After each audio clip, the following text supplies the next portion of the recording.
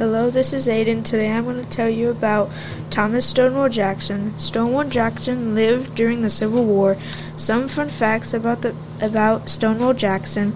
He was born in Clarksburg, Virginia in the year 1824.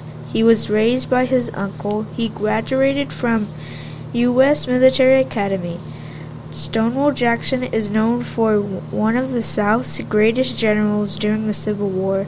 He served under Robert Lee much of the Civil War. A fun or interesting fact about Thomas Stonewall Jackson: he didn't drink, smoke, or gamble.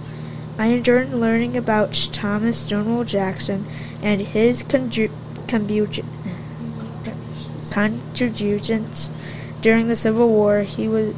Be sure to listen to another Civil War podcast on this channel to learn more about the people who lived during the Civil War.